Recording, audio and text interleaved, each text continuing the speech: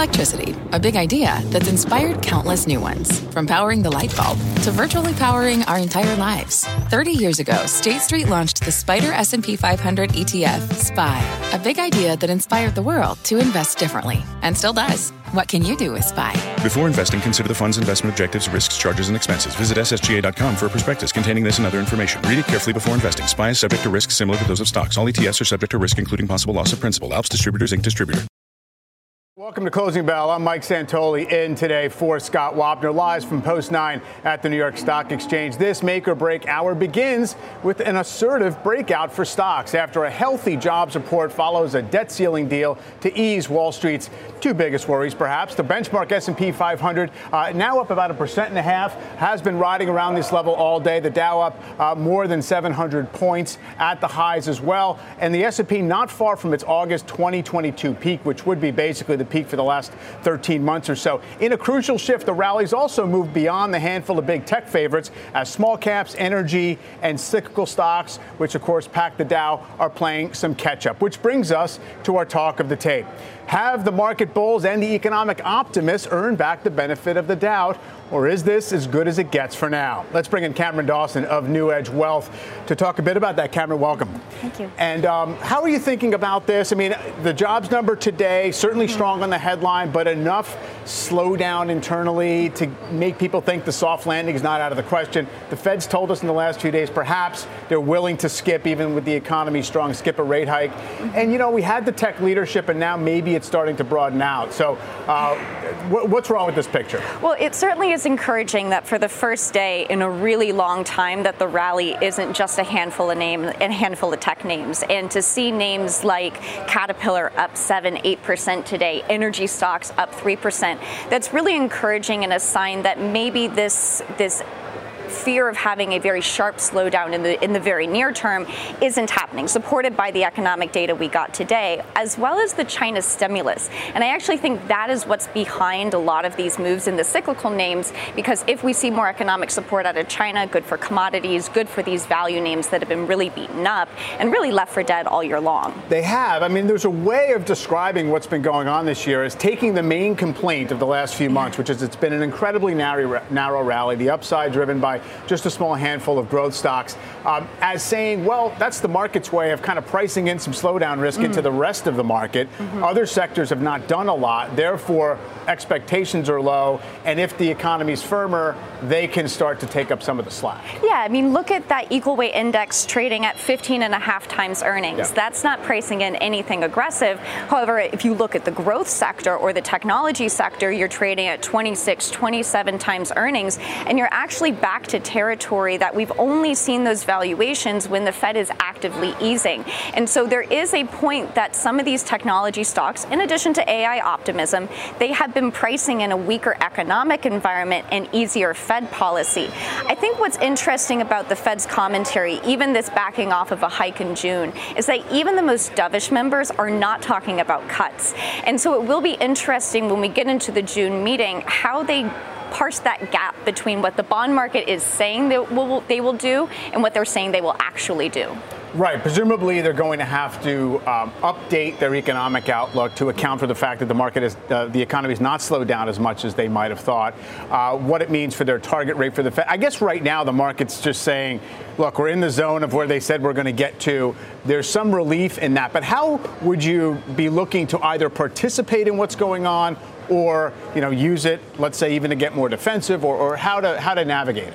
So we have been buying equal weight and value. That's where if we're looking to put new capital to work, we've been focusing on those parts of the market instead of chasing the growth rally.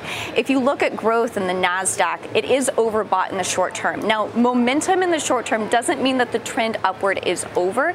It just means that you might have a little bit of a digestion period. So instead of chasing that today, we've been adding capital into the equal weight and value indices and actively purchasing names in those areas with a lot more valuation discipline.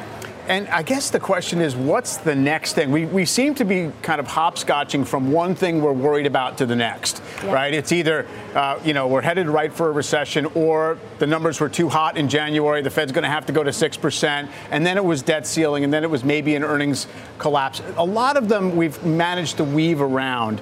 And then, of course, now we have folks saying, well, now that we have a debt ceiling deal, it's going to be a big, huge rush of Treasury issuance, and what's that going to do to yield? So in a way, it's good to have the wall of worry in place, but what do you think is the next thing to challenge this market? I think it is exactly that last point, which is that we have seen liquidity be a very big beneficiary for stocks this year because of the drawing down of the Treasury general account.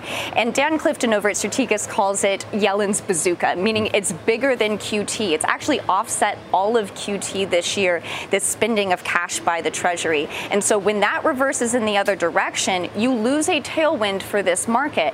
And it helps to explain why valuations are so high for growth in tech stocks, because they benefit the most from that liquidity. So as you pull that liquidity away, you see a rebuild of the cash balance. That could be an important headwind and a source of rotation from growth into value. That would make some sense, although I still look at the massive quantities going into money market funds. Yeah. Most of that cash is being parked at the Fed in the reverse repo. In other words, it's not as if all the liquidity has been rushing directly into stocks. It just seems as if there's just the pie has not shrunk.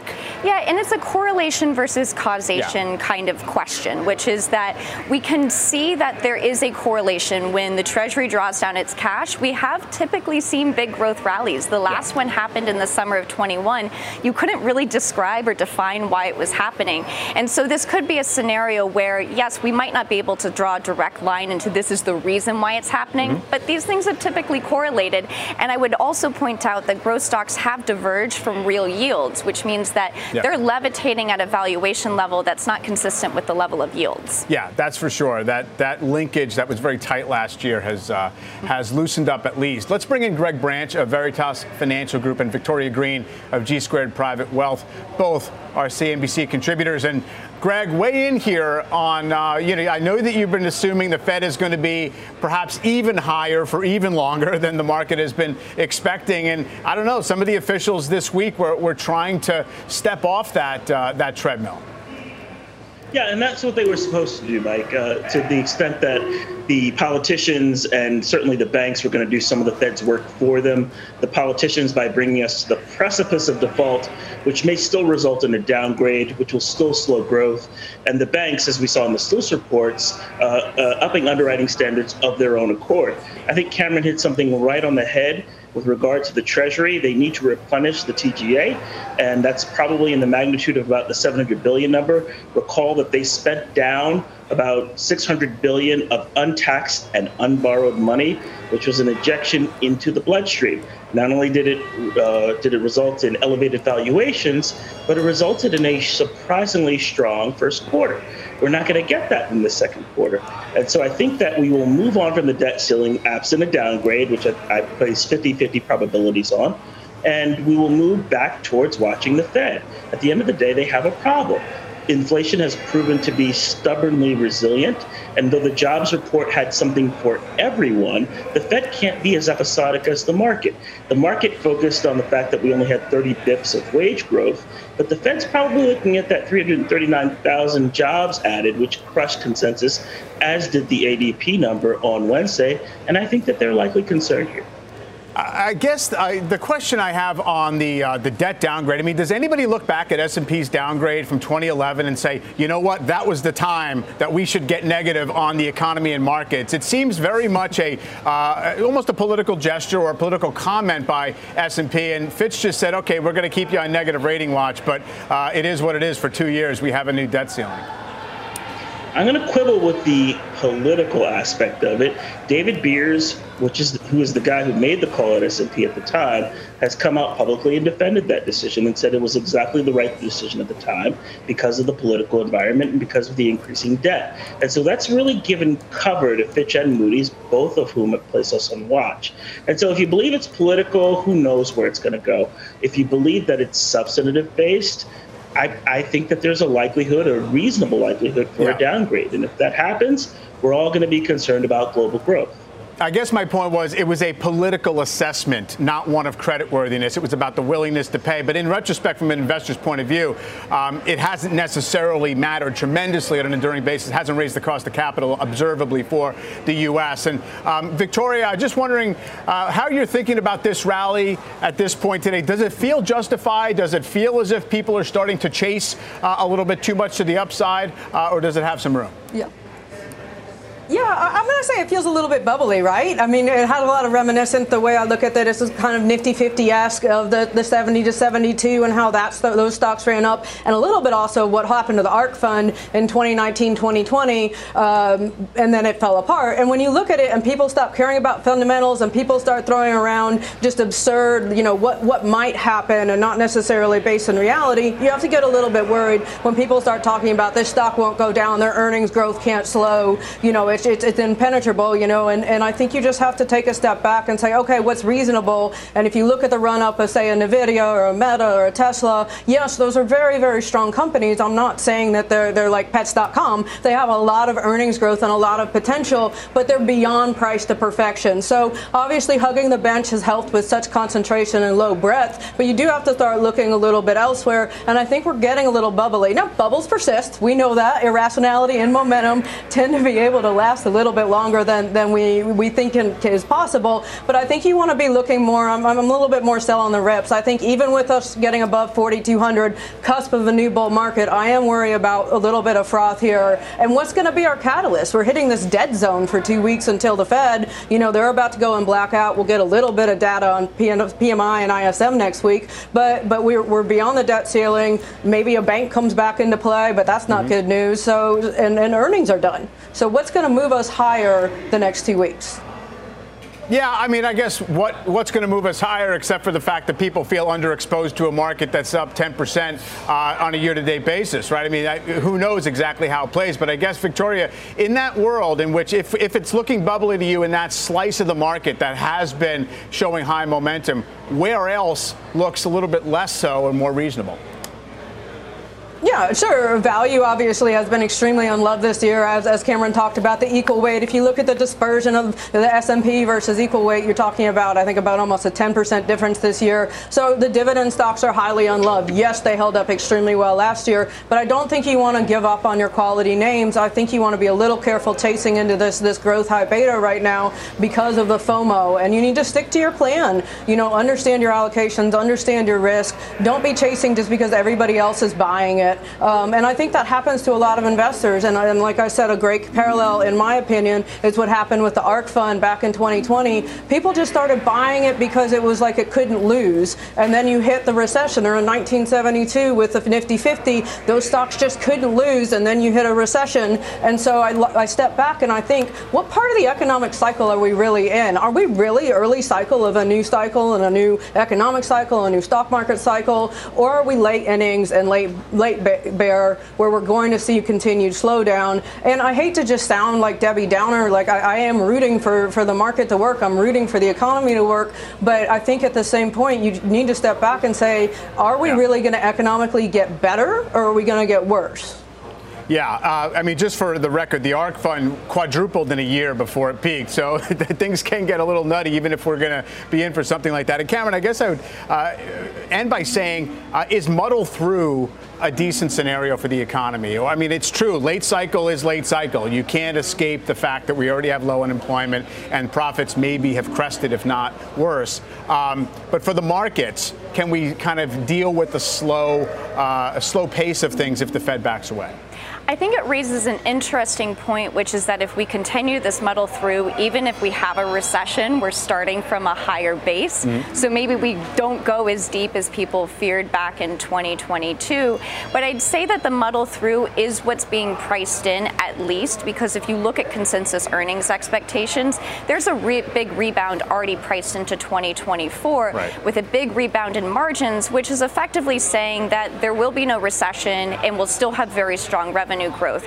So I think that that's the current base case for this market. And it is then the question of if that muddle through is enough for the Fed to keep rates higher for longer, will interest rates ever matter for valuations? Right now there's a disconnect, and maybe that can persist, but we've seen in history that usually interest rates are very important for valuations. Yes, at times and sometimes suddenly, I guess. Greg, just to finish up, where would you actually take shelter if that's what you think is necessary here? If you really think the Fed's going to have to do more, maybe bonds are not that safe, or do you think the long end is okay? Well, I think short duration bonds are certainly better, safe, yeah. And I think, and I want to follow on with what Cameron said. Interest rates are absolutely important because right now the estimates for the third quarter and the fourth quarter are not reflecting what the Fed has already done, much less what they're going to do. And, I'm on record as thinking that the terminal rate, particularly now that we're past the debt ceiling, is going to be 6% plus. And interest rates aren't reflecting that. With 2% growth in the third quarter and 9% growth in the fourth quarter and 245 on the S&P in 2024, those estimates aren't necessarily reliable. And so when a good friend of mine called me today and said, well, yes, the S&P is trading on 17 times. And I said, no, it's actually probably trading on 20 times real estimates. And so it's really hard to have a broad-based rally when you have significant downward revisions ahead. And I think that's where we are, Mike.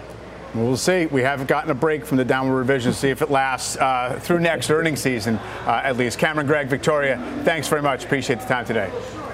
Let's get to our Twitter question of the day. We want to know, now that the jobs report data is out, what do you think the Fed will do at its next meeting? Skip, pause, or hike? Head to @CNBC Closing Bell on Twitter to vote.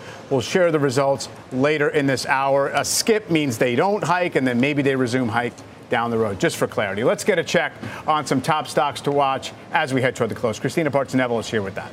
Thanks for that clarity, because I was just picturing this. But let's talk about a serious story, because over a dozen states have filed lawsuits suing chemical manufacturers like 3M over toxic forever chemicals, that's what they call them, or PFAs that are found in clothing and household goods, which eventually end up in our drinking water. So today, a Bloomberg report says 3M struck a tentative $10 billion settlement with several U.S. cities and towns to resolve their water pollution claims tied to these chemicals. This 3M news comes after DuPont, Corteva, and Chemours also settled over contaminated U.S. public water earlier this morning. And that's why you're seeing all of these names, 3M up almost 9%, and the other names too, also climbing higher. Now let's switch over to Airbnb. It's the second biggest winner on the NASDAQ 100, up about 4%. There's no major stock catalyst or news that I could see, but the company is filing a lawsuit against New York City over a new law against short-term rentals. The law will limit the number of people who can host rentals in the city. The mayor's office, and that could be adding to the uptick, said it will review the lawsuit. Mike? Christina, thank you. We are just getting started here. Up next, Apple's highly anticipated developers conference kicks off in just a few days. We'll hear from an analyst who just upped his price target ahead of the big event. He will make his case after the break. And later, the telecom tumble. Those stocks getting slammed today, and it's all thanks to one big tech name. We will explain. You're watching Closing Bell on CNBC. This podcast is supported by FedEx. Dear small and medium businesses, no one wants happy customers more than you do. So you need a business partner just like you. Like FedEx, who understands your passion for serving your customers because they have the same commitment towards you. That's why FedEx offers you picture proof of delivery, packageless and paperless returns, as well as weekend home delivery to 98% of the U.S. on Saturday and 50% on Sunday. See the FedEx service guide for delivery information. What's more, FedEx Ground is faster to more locations than UPS Ground. Trust FedEx for timely deliveries. See what FedEx can do for your business. Absolutely, positively FedEx.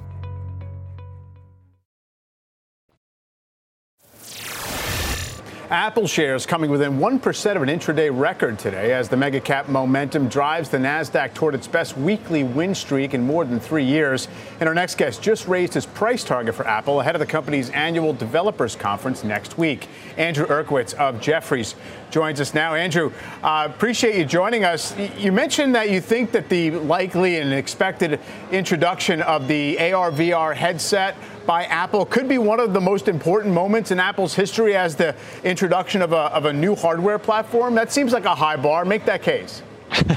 No, it is a very high bar. I don't know if they'll actually be able to do it, but I just think that when it's rare that Apple or anybody tries to introduce something, groundbreaking, the iPhone, the iPod. And this is probably the next attempt at building the next platform. We've all been, CNBC and everybody's been covering what the next platform is after mobile. This is probably Apple's big attempt to define what that is. And what do you believe they need to show investors, show the public to make people believe it? I mean, I guess, first of all, does it matter? I mean, we can think back to previous introductions, whether it's AirPods and the watch, low expectations. People were like, oh, this is nice around the edges. And then all of a sudden, over years, it grows into a significant business. Are we looking for a similar trajectory here? Yeah, it's got to be a similar trajectory, right? Because this device potentially has some of the most leading edge technology on it that's going to fit on your head, right? And so it's probably going to be $2,000, $2,500, some rumors at $3,000. That is not a mass market device. But as they bring the cost down, as they find use cases, yes, it could easily become a very significant device and revenue driver for Apple. I mean, the stock obviously has performed well, even in a market where, first of all, Apple's is in a fiscal year where earnings are roughly flattish, and growth maybe resumes next year. So it's performed well in that light, but also without necessarily being seen as one of the core artificial intelligence plays. What is Apple going to have to say on that front, and does it matter? I don't think it matters yet. We don't expect them to say anything about AI, we expect them to say very little about AI, right? They seem to be taking a fairly cautious approach. They'll probably argue that they already built it into a lot of their products. And at a developers conference, when the developer conference really is about all the attendees, they'll probably say, look, it's you guys who are building all the really cool apps. You're building them on our platform. We're enabling you to do it. So go off and build the next great app, and if that's AI, wonderful. It will sit on an Apple device somewhere. Yeah, and you have your price target, as we mentioned, up to $210. What gets you there in terms of the mix of valuation, and what investors need to embrace to think that that's what the stock is worth? Yeah, right now, a lot of it's just our view as investors are looking for safe havens, right? A lot of uncertainty out there. The one thing that is not uncertain is Apple's position in consumer devices, Apple's position in services, Apple's position on capital allocation. And so we think it's just a great safe haven stock here over the next 9, 12, 18 months. And it's already performed that way, right? It's clearly, I think that's what's been driving the mega caps this year. And I think Apple is a key stock in that group. Yeah, certainly if that continues to be the market's attitude, it's the one they'll settle on. Andrew, appreciate it. Thank you. No, thank you for having me. All right. And don't miss a special edition of Closing Bell live from Cupertino on Monday. Coming up, what's next for the Fed? Investors awaiting that all-important June meeting. Former Federal Reserve Vice Chair Alan Blinder joins us with what he's expecting from Powell and what it might mean for the markets after today's strong jobs report. Closing Bell will be right back. This podcast is supported by FedEx. Dear small and medium businesses, no one wants happy customers more than you do. That's why FedEx offers you picture proof of delivery, packageless and paperless returns, as well as weekend home delivery to 98% of the U.S. on Saturday and 50% on Sunday. See the FedEx service guide for delivery information. FedEx Ground service is also faster to more locations than UPS Ground. See what FedEx can do for your business. Absolutely, positively FedEx.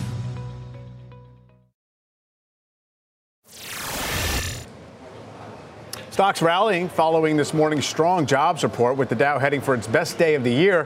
So what does it all mean for the Fed's next move? Let's ask former Federal Reserve Vice Chairman Alan Blinder. Alan, great to speak with you here. I mean, clearly the market is treating good news on a strong headlines payroll number as good news. Right. But can the Fed accept this level of job growth and take a meeting off with rate hikes?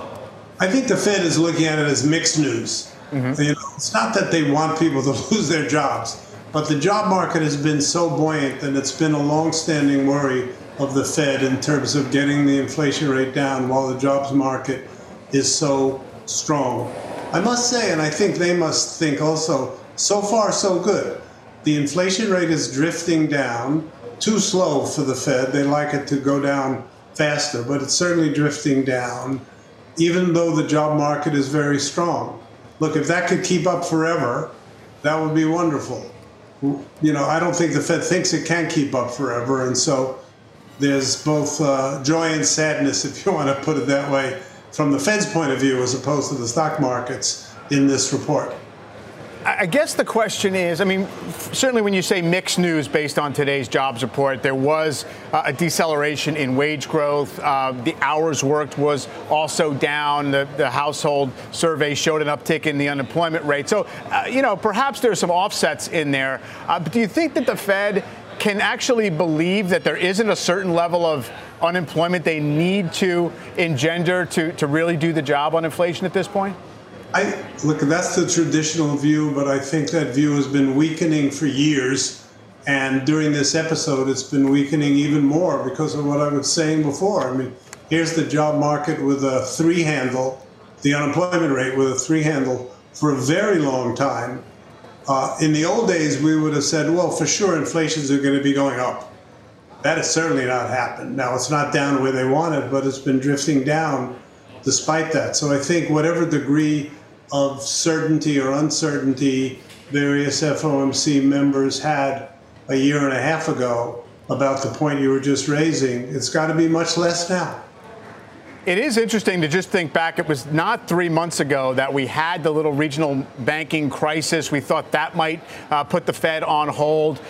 Presumably, it's going to have some impact on credit creation. The Fed creates the senior loan officer survey, and that's one that's raising some warning flags. The yield curve has been indicating that we should have had a downturn perhaps already. So all these things must also be on their mind that, the ingredients are somewhat in place to have the economy weaken up. So maybe they don't have to do that much more on the rate side? I think you little crisis, a little banking. I think so. We hope it's over. I think I probably said on air on CNBC that I would have paused then. Right now, that's now behind us, we hope. The debt ceiling, which could have been a real calamity, is behind us.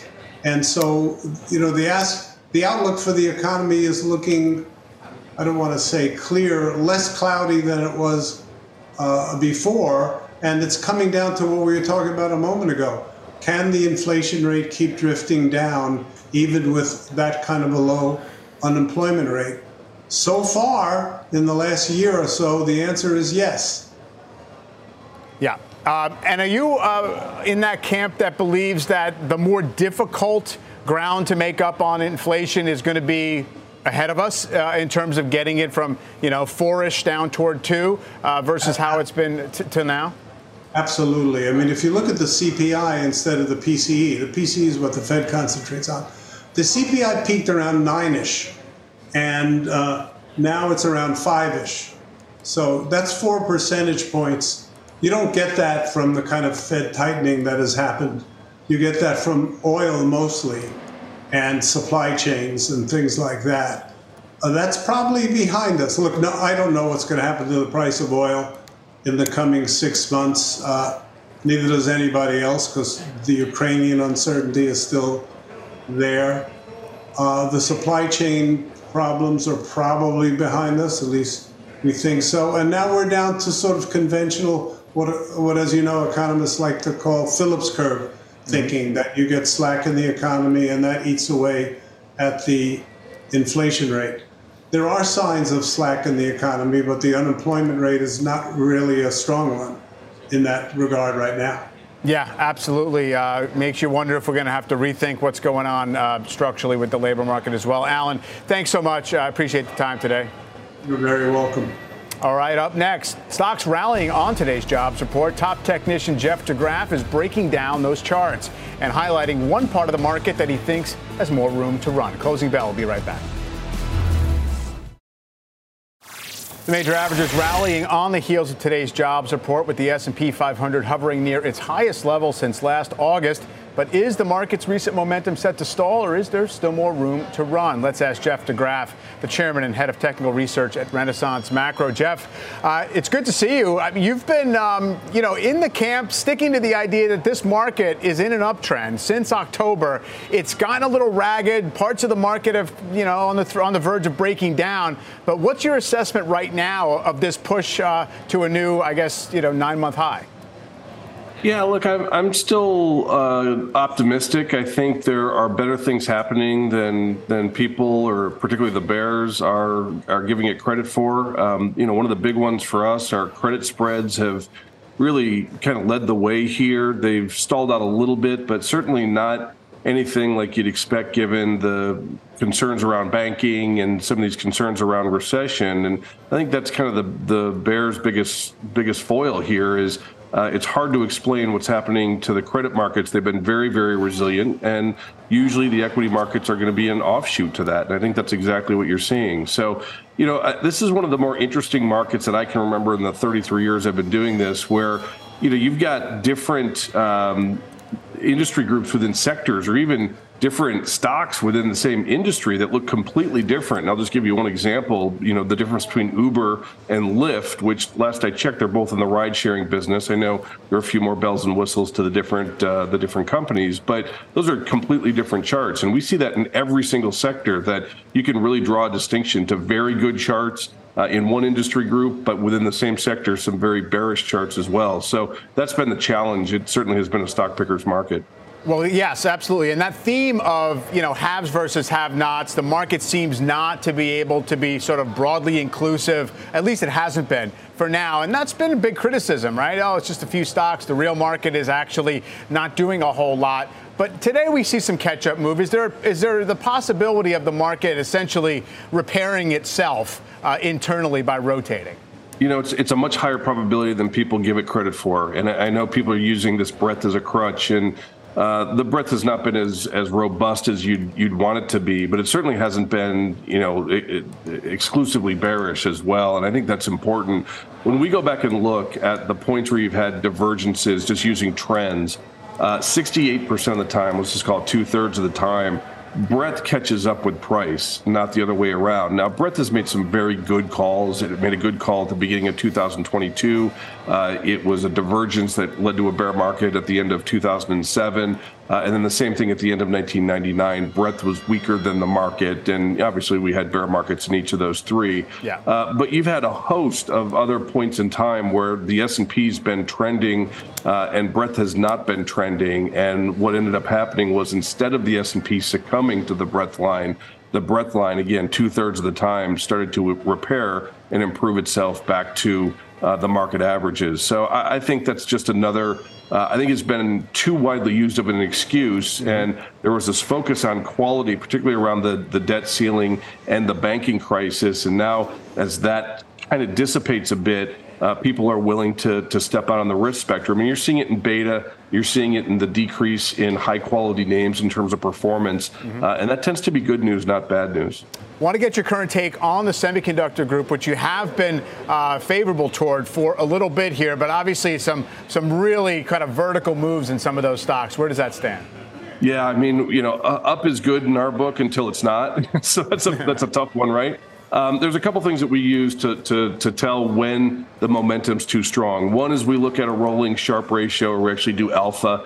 Right now, if we look at the 3-year rolling Sharpe ratio, it's right around 50 basis points. Historically, semiconductors peak out when that gets above 1. So there's a long way to go in terms of the performance to say this is too much and the trees don't grow to the sky. The other part, which I think I sent you a chart, is the ETF flows. And right now, when we look at the ETF flows, accounting for the share creation and the share redemptions, we actually see ETF flows are right in the middle latitudes of where they are historically. That's just not a danger zone. We get worried when people are really kind of climbing all over themselves to get exposure to that.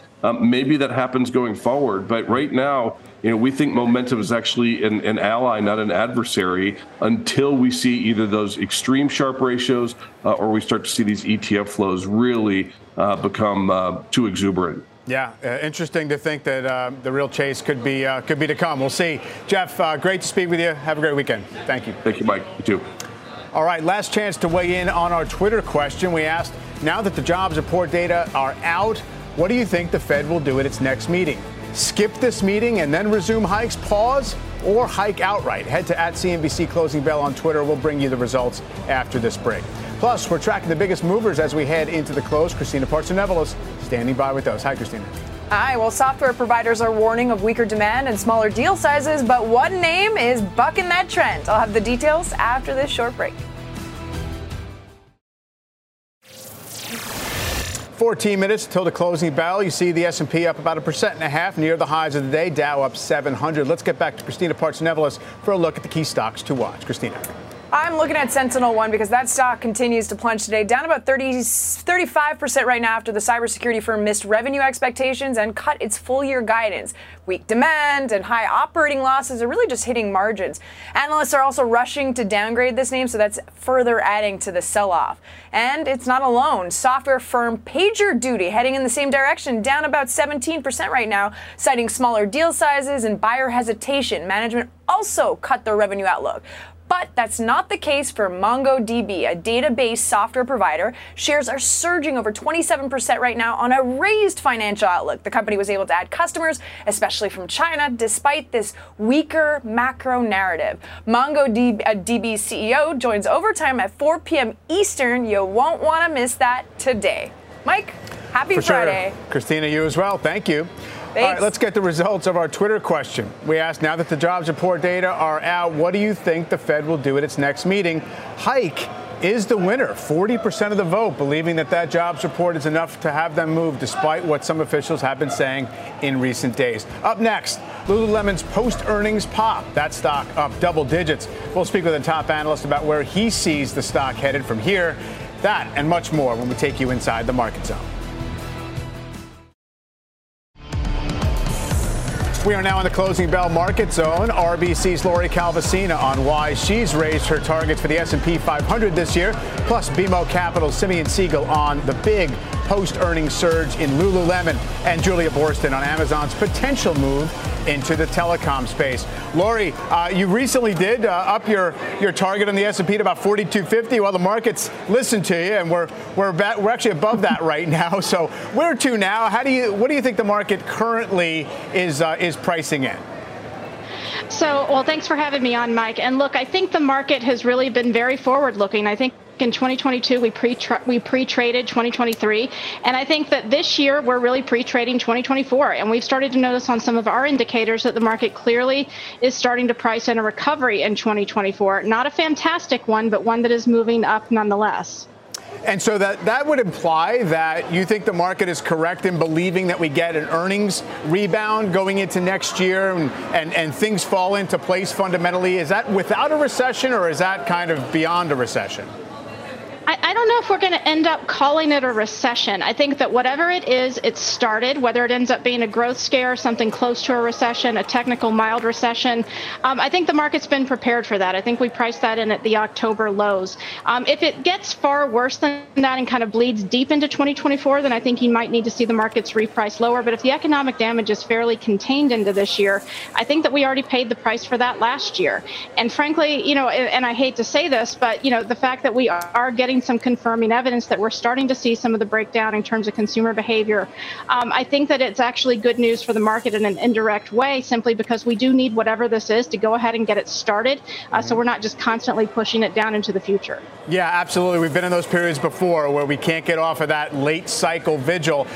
Within the market, what looks interesting right now? Everyone's talked about the growth stock dominance and small caps maybe bouncing to catch up a little bit today. Well, small caps are having a fantastic day. Last I checked, we were up about 3.4% on the Russell 2000. And I thought it was interesting in the context of today's jobs report. We saw the unemployment rate tick up just a little bit. And one of the charts that we've had sort of a lot of interest in our investor meetings has been one that shows that typically if you're in the middle of a recession and the unemployment rate starts to tick up, that's about when the small cap trade usually inflects. Now, I think it actually inflected, kind of at least started trying to do that last summer. It got interrupted by SVB, so I think this is really kind of a continuation. But really the idea is, once everyone sort of knows that certain things are breaking down and that economic damage is upon us, it's usually already priced into the small cap part of the market. So I think that's one of the reasons why it's rotating so heavily today. Also, frankly, I think that we're seeing the value trade in general catch up, and small cap has become synonymous with that value trade. And we've seen certain things suggesting that the growth trade is ready to take a breather, perhaps not to go down, but in terms of just rotating some of that leadership away and letting the rally broaden out. Certainly small caps have been trying to fight to reclaim some of that leadership, and they're having a good day so far. Yeah, absolutely. This would be kind of the easy way for those divergences to take care of themselves as opposed to the hard way. Lori, great to talk to you. Thanks so much. Meantime, Lululemon shares surging after a 24% jump in first quarter sales. CEO Calvin McDonald discussed that growth on Squawk on the Street earlier today. Around the globe, in every market we're in, double-digit growth, not just here in North America, but in every international market. Obviously, standout performance in Greater China, but also APAC and EMEA. So very pleased with our performance across the world. Let's bring in BMO's Simeon Siegel. He just raised his price target on Lulu to $355 from $340 a share. Simeon, can we extrapolate this type of performance that Lulu reported into the coming quarters? The market seems to love it. Good to see you, Mike. By the way, how much more comfortable did Calvin look than we are? We got to get some Lulu on. So, listen, I think that I agree with what Lori just said. I think this notion of this is the recession everyone's been waiting for but hasn't actually happened yet. Lulu's not seeing any of that pressure. So we're getting to the end of a consumer earnings cycle where less bad was not even good enough, and Lulu came out and put up a very strong quarter. I think your question, though, we're dealing with a stock. And right now we're seeing the stock go back to where it was about a month ago. Is it going to get better? Can it get better? I think these are very fair questions. I think what we saw was a clean, healthy, strong quarter that appears very much priced into the stock. Yeah, and to be clear, you are kind of more neutral on the stock even as you raise your price target as the valuation has rebuilt. I mean, the market clearly is just kind of crowding into the durable retail and consumer names and discarding those that seem more vulnerable. Where do you find there to be decent opportunity in the sector? So I think it's interesting. Listen, you and I talk about various types of companies here. We have the Nikes of the world where you have consistency and you have size and scale. You have the TJXs of the world where you have off price, I will benefit from a trade down. But then you also right now, I have companies that I look at that are trading at 5, 6, 7 times earnings. Like a year ago, we were talking about that times sales. So you look at a Capri that just reported, and unless you think that they are going to just completely crater and they held their guidance, some of these companies are getting very cheap. So I think it's a risk profile curve. And so I like to think about, you can look at the TJXs on one side as being your more protected compounders, right? A little bit less exciting, but more consistent. And then on the other hand, you have Capri and Bath & Body Works, which are these companies that, if Lori's right, if we make it through and we don't see something really problematic, there's going to be a lot of repricing opportunities that happen across retail because it just happened on the way down. For sure. And as you mentioned, I mean, Lulu, people are starting to pay up for the perception that they have pretty much clear sailing for a little while. Are they in that zone with the Nikes of the world where the brand can just endure in that way? So I'm going to overstep and talk about something above my pay grade. I think that when we think about it, get philosophical here, premium multiples are generally premium and more expensive because of growth. Yeah. I think that what happened across consumer over the last decade was that if you had a consistent company, you would pay up for that. Yeah. And so I think Lulu is a typical growth stock. I think Nike is a consistency premium. I think TJX is a consistency premium. Mm-hmm. What that means is the latter two are never going to live up to a PEG ratio ever again. You're not buying it for some future year that will make the multiple seem more realistic.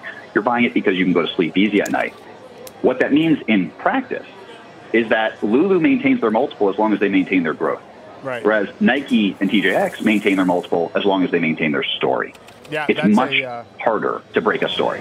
I was going to say, very crucial distinction. Lulu maybe isn't there yet. Simeon, thanks very much. Have a great weekend.